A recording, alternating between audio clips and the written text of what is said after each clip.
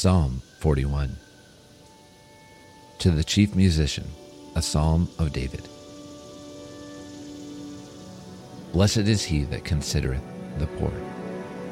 The Lord will deliver him in time of trouble. The Lord will preserve him and keep him alive, and he shall be blessed upon the earth. And thou wilt not deliver him unto the will of his enemies. The Lord will strengthen him upon the bed of languishing. Thou wilt make all his bed in his sickness. I said, Lord, be merciful unto me. Heal my soul, for I have sinned against thee. Mine enemies speak evil of me. When shall he die and his name perish? And if he come to see me, he speaketh vanity.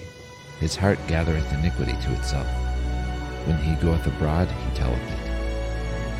All that hate me whisper together against me.